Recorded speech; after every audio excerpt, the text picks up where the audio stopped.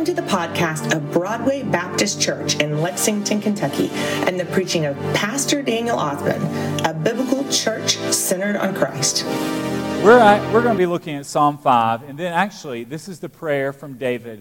In a little bit, I want to flip over. I want to look at Psalm 90. That's a prayer of Moses. Today, I'm talking about the spiritual power of your mornings. Do you know, VBS is a time of planning. It's a time of preparation. It's a one-week commitment. You're exhausted. You're tired. You've been serving. And then it's over Friday, and you think, wow, I'm glad that's over. I've got another year before I have to do that again. But also, Bible school can be very dangerous.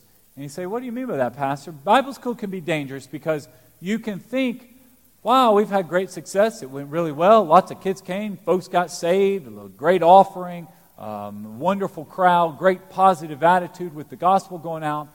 But you get back home. You get back in your routine the rest of the summer, and you can find yourself in this spiritual quagmire of feeling very distant from God. You've got to go back to your old habits. You don't have the sense of excitement.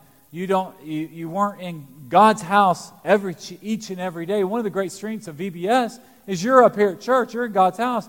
Many ways you spend more time at Bible school than you do on Sunday morning here. So for a night when you're up here, so you're constantly around the people of God, hearing about the power of God and hearing the Word of God taught and sung to you with that. What this psalm is going to teach us, and what David and the Lord's message for you this morning, is we need to understand our spiritual power, our spiritual strength comes from our time with God. Every day you want to meet with God. Last Sunday, I preached on Psalm 4. That is about giving our nights. That's an evening prayer. When you close your eyes at night, you are praying and trusting your evening, your night with the Lord. And then, when you wake up in the morning, your night is over. You begin your day, obviously, with God. This psalm here is a morning prayer. We begin our mornings to God. Do you want to live a God-centered life? This is really the heart and soul of what it means. Because for you and I, it's easy for us to get in our routines. Our routines and our just daily schedule actually will determine whether or not we see and witness and experience the power of God. You can look at someone's schedule and tell you, I can look at your schedule and tell you if you're growing spiritually. Because if you are not making time for the Lord, you will not experience that spiritual high that maybe you had here at VBS this past week. So open up your Bibles. Psalm 5, verses 1 through 12. We're going to read all 12 of these Bible verses here. This is David here. He says, "Listen to my words, Lord. Consider my sighings. Pay attention to the sound of my cry, my King and my God, for I pray to you." In the morning, he begins his morning with the Lord.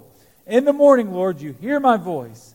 In the morning, I plead my case to you and watch expectantly." I love that word, expectantly. David uses that throughout the Psalms. Expectantly means you are looking forward to today. You woke up and today God is going to do something. There's an expectation. Here's what I mean by expectation. You woke up this morning, you come to Sunday school, you go to church, you want the service to be over 11:30, maybe if we're running late, 11:40. You're going to lunch somewhere, you're going to take a nap, you're going to watch golf, and that helps you take a nap. Then you're going to wake up, and you're going to do some housework. You mentally are walking through your day. So you have this expectation. And David is saying, God, you're my expectation. I want you to bring someone in my life that I can be a witness to, that I can pray for, that I can encourage, I can be a blessing for. I want to give you all a perfect example. My parents come down for Bible school. This just shows you how much can change in your life. This is the power of something that the ministry that Brother Hurd has. I'm going to share about this. My parents came down. They're professional VBS workers. My dad, he helps out always with the second grade. He helps Miss Marcia, the second grade class, always. My mom teaches like preschool missions usually. And Belle and Mr. Danny, that's their names, and they were helping out. And then on Friday morning, Dad, I was talking to him, everything was fine. Then he walks in from being on the back porch, and he was totally confused. Didn't know where he was at. His left side of his face was drooping down. His eye was swollen up. Mom looked and he says, "Where am I? Well, what's going on?" Just totally lost. Mom realizes this is the signs of a stroke. She calls our paramedics here in Lexington. I was impressed with how fast paramedics are at home in 30 seconds. I mean, lightning round fast. They were there. They took him to Baptist Health. I'm not kidding when I say this. He's still in the ER. Brother Hurd was already visiting him. Brother Hurd, I didn't even visit him. I mean, you beat him. You beat me. I mean, even my mom is like, wow. She's first thing she said, "How old is he?" That's what she asked. "Daniel, do you do that?" That's what she said to me. She was so impressed. My Danny and Belle, and they missed last night at Bible school, which probably for Dad, that might have been a blessing for him for one last night.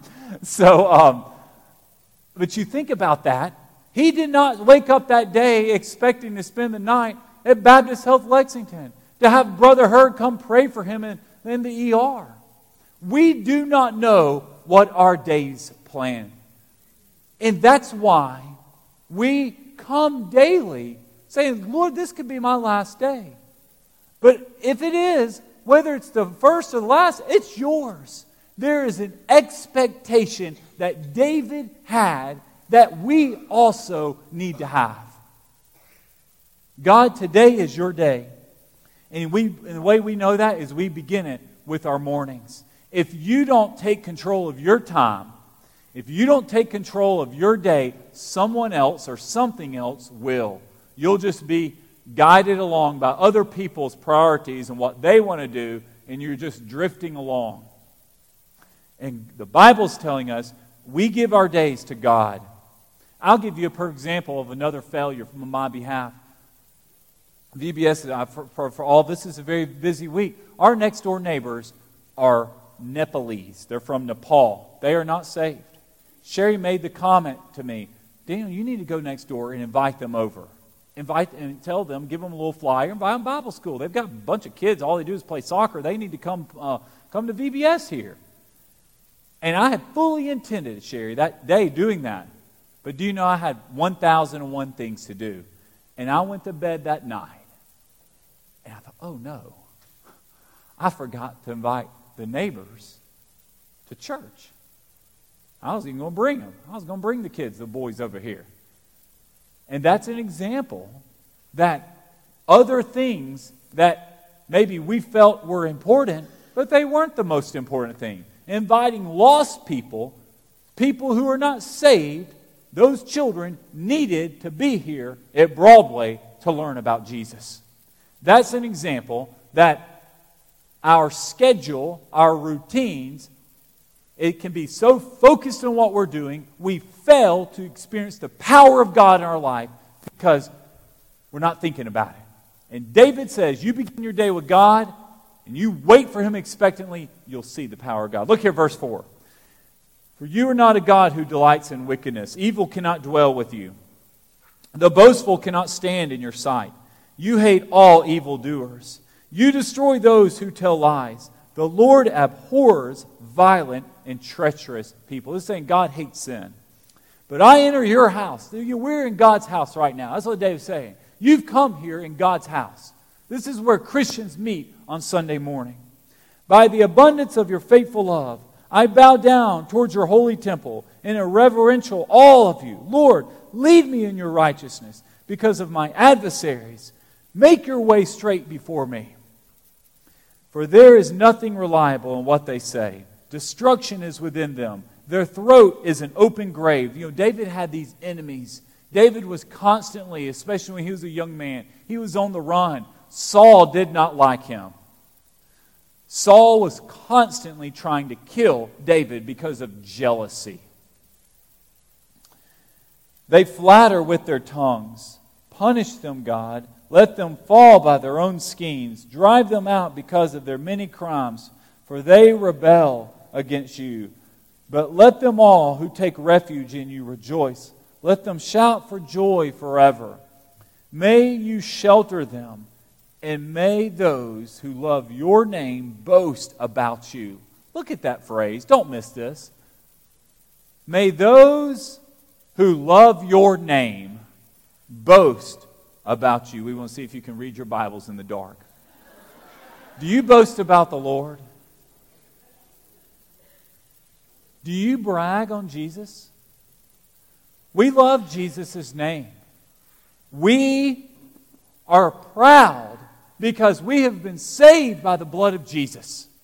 We come singing, rejoicing. We have joy in our hearts because we have been saved by Christ.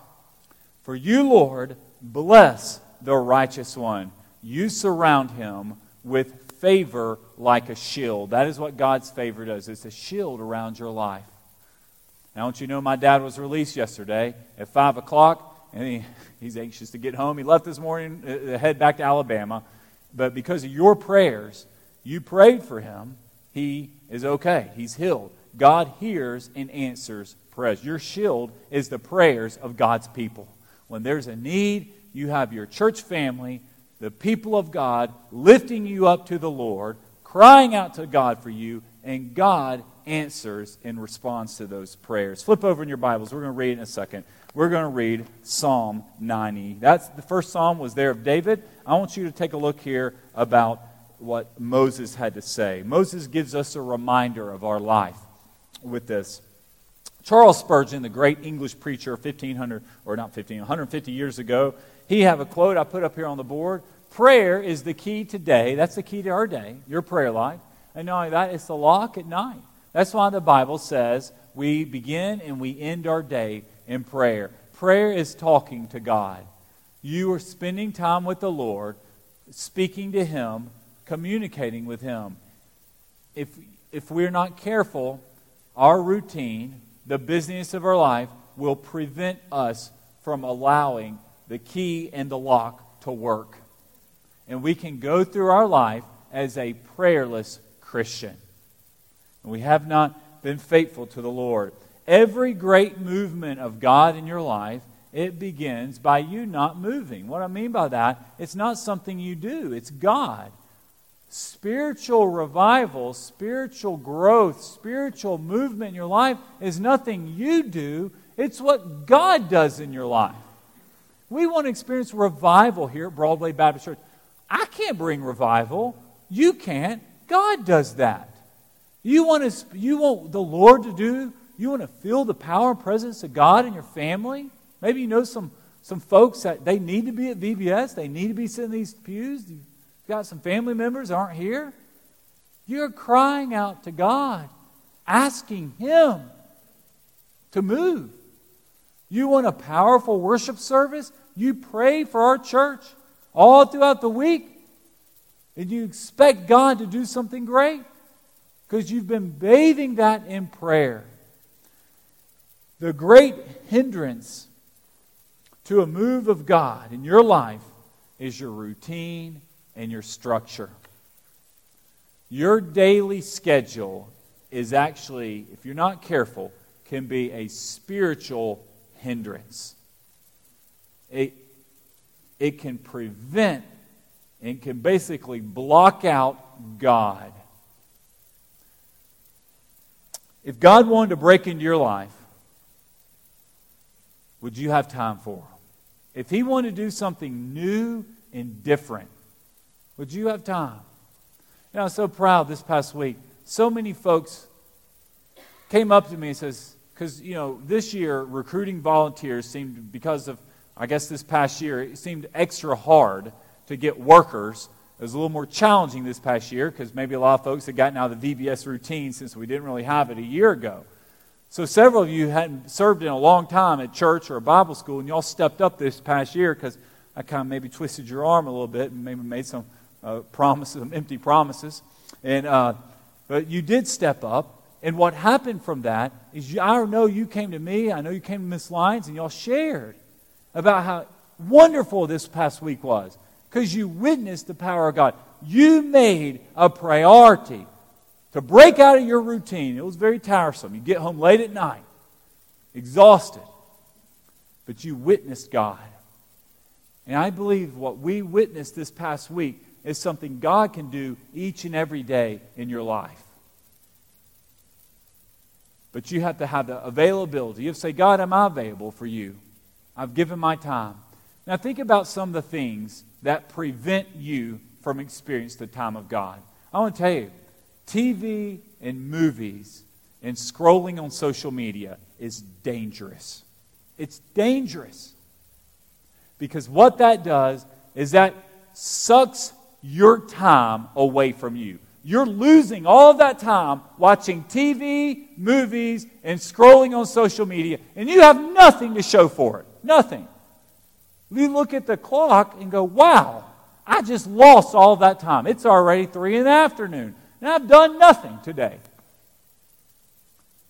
The devil is preventing many of you, maybe me too, from experiencing personal revival in your life, in my life, because TV, movies, and scrolling on social media. It sucks your time, and it gives nothing in return. In fact, in many ways, when you're done with it, you're just angry. You're mad that what you just read about, or you're mad that you just lost all this time. Go, what have I been doing? And God is saying, that's not for the people of God. You're not going to experience revival doing that. Productive people, spiritually productive people, do not live that way. They take control of their time and they waste time, not on those things, they waste time with God. Do you know, I want to read these verses here. Go ahead and turn your Bibles. Psalm 90. Last few verses we're going to read this morning. This is a prayer of Moses. We're going to read verses 3 through 6. Now, Moses said this prayer. Moses is a man who knows the Lord.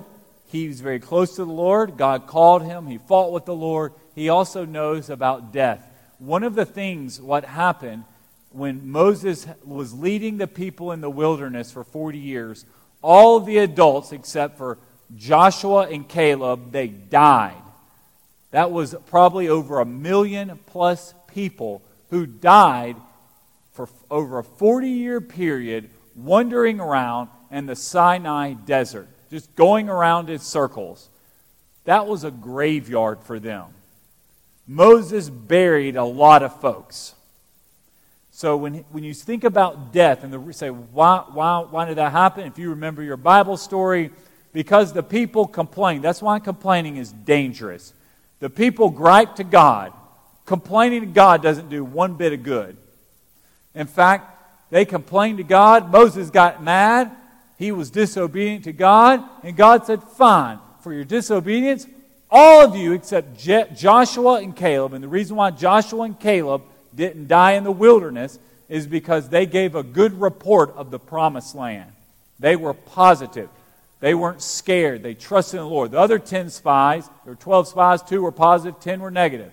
The other 10 spies the Bible says they gave a bad report when they came back to Moses. And God judged them for that. Joshua and Caleb had faith and they were able to enter, they trusted the Lord and enter the promised land. The land flowing with milk and honey.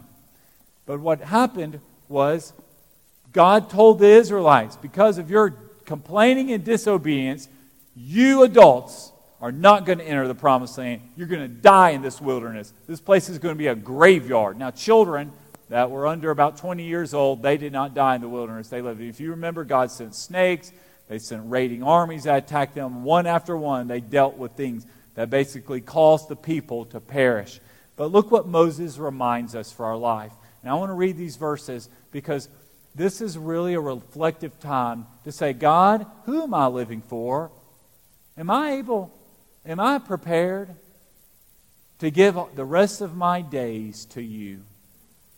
How exciting is it to be 89 years old and to be able to go to the hospital and to visit folks that have had a stroke and to pray with them?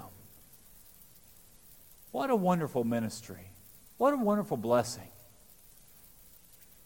And the weekend before that, the gentleman standing up was winning the Oldest Father Award.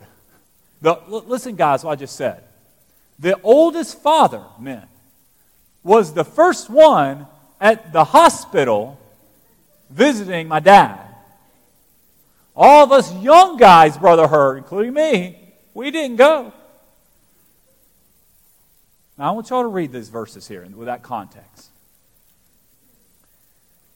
You return to mankind to the dust, saying, return, descendants of Adam. You know, where did Adam come from? He came from dust. God took dust, and He made Adam.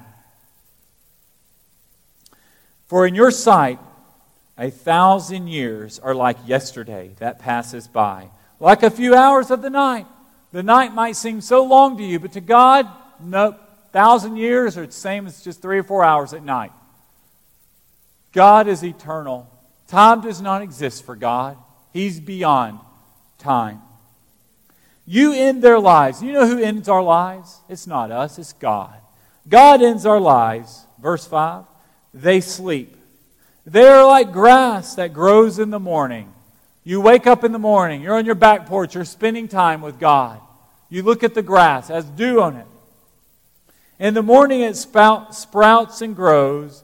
By evening it withers and dries up. The heat scorches the grass. Just like that, the Bible reminds us that is our life. Now we know we have very little time. We have short lifespans. The Bible is pleading with you and I that we want to give our time, our morning and our evenings to God. I'm asking you to begin your day and end your day with the Lord. Don't be a believer that wastes his life.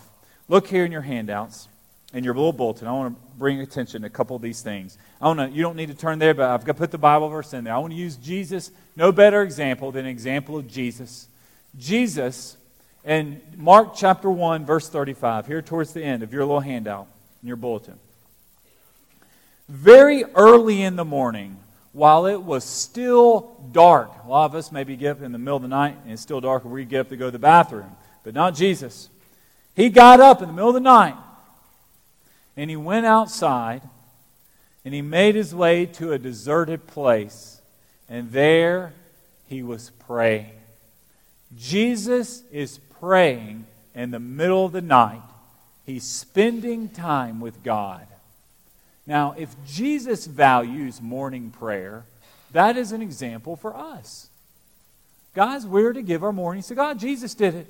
Moses did. If you read on Psalm 90, he talks about his mornings there, giving it to God. In Psalm 5, David's saying, in the morning, I'll wait expectantly. Men and women who take advantage of their mornings have taken advantage of their day. Don't waste your mornings. It's the best time for other people. Do it. Here it is. So, Pastor, my mornings, I'm sleepy. I don't know what to do. Here's 3 practical ways for you to develop a morning prayer routine. And that's what it is. It's a prayer routine.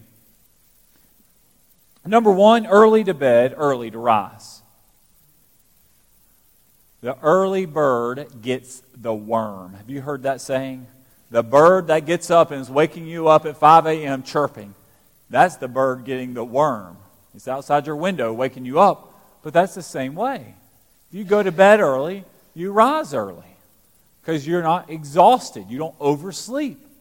Number 2, you need to have your Bible and maybe your prayer journal, your prayer list. It needs to be nearby. Because if you go to bed knowing in the morning, I'm going to spend time with God. I know where my Bible is. I know where my prayer sheet is. I know who I'm going to be praying for. I promise you'll wake up and you'll do it. It's not a guessing game wondering, where's my Bible? Where's my stuff? Oh, I'm going back to bed. No. You've made those arrangements. And I want to tell you this. This is why prayer is so important. This might be most important. Third, your prayer life is a gift to others. You have to view it that way. What you do with your mornings, moms, dads, it's actually a gift to other people. It's a gift to me if you pray for me. It was a gift to my parents that Brother Hurd was there Friday at the hospital. That's a gift. It's a gift that you're giving to someone else. You know, we think of gifts a lot of times as giving out money, a gift card, a present. The greatest gift we can give is lifting that person up to the Lord. Do you know someone with cancer? Pray for them. Pray for healing. That's a gift that you're giving to them. The greatest gift you can ever give is the gift of prayer. Some of you might be here and you say, Daniel, I would love to serve at VBS, but I'm too old. But remember, you're not as old as Brother Hurd, but for what he was up here every night serving. But I can't serve because of my age. And that might be true for some folks. But you can give the gift of faithfully praying for these children to get saved, for the parents to bring their children, for them to respond to the gospel, praying for the teachers to clearly present Christ to them. So in conclusion, this morning, you want to have a prayer routine? You think about these things. Early to bed, early to rise. You go to bed, know where your Bible and your prayer lists are. So you go to bed expecting to wake up and to do that. You're prepared. And not only that, your attitude, you're not doing this because I told you to and I urged you to. You're viewing your prayer life as a spiritual gift to everyone else. It's totally other-centered. It's not what you want. You're praying for others. You're praying for our church. You're praising God, thanking Him for saving you. And it's the best gift you can give to someone else. This morning, do you want to be saved? Maybe there's some children, some teenagers. You heard the gospel this past week. You read these scriptures, and you know you need to respond to God. The first step in developing a prayer life is being a believer. God hears and responds to the prayers of His people. His people are those whom are saved. If you want to be saved this morning, myself and Brother Hurd, as we always do, we close every single service with a public invitation. Invitation is not just to get saved. We've got baptism coming up. Not only have baptism coming up, this is the best church in the city for you to join. Make this your church home. This is our time for you to do business with God. So we're going to stand together, and I'm going to close this in a prayer. And after that prayer, we will sing our song of invitation. I believe our song is I've Decided to Follow Jesus. What a great song to sing. So let's bow our heads and pray. God, I pray that this message here about prayer and about giving our mornings and giving our evenings, our time is your time. Lord, help us be Christians that are not wasting our days. Lord, we set our schedules. Our schedules determine if we're going to have spiritual revival or renewal. Lord, I pray this morning, if there's anyone here, and there is, people here who need to be saved. Lord, I know for a fact there's people here who need to be saved. They need to be baptized. They need to make Broadway their church home. God, I pray they'll respond, just like those children respond. If children can do it, adults can do it. I pray we respond to the gospel. Thank you for your word. Lord, we pray we take these words from the Psalms, from David, from Moses, from Jesus, and we reflect on them throughout our lives. They don't go void. Your word never returns void. God, we give you this invitation this morning. In Jesus' name, we all pray. Amen. Brother Hurd, if you'll come down here and stand with me, we're going to sing our song of invitation.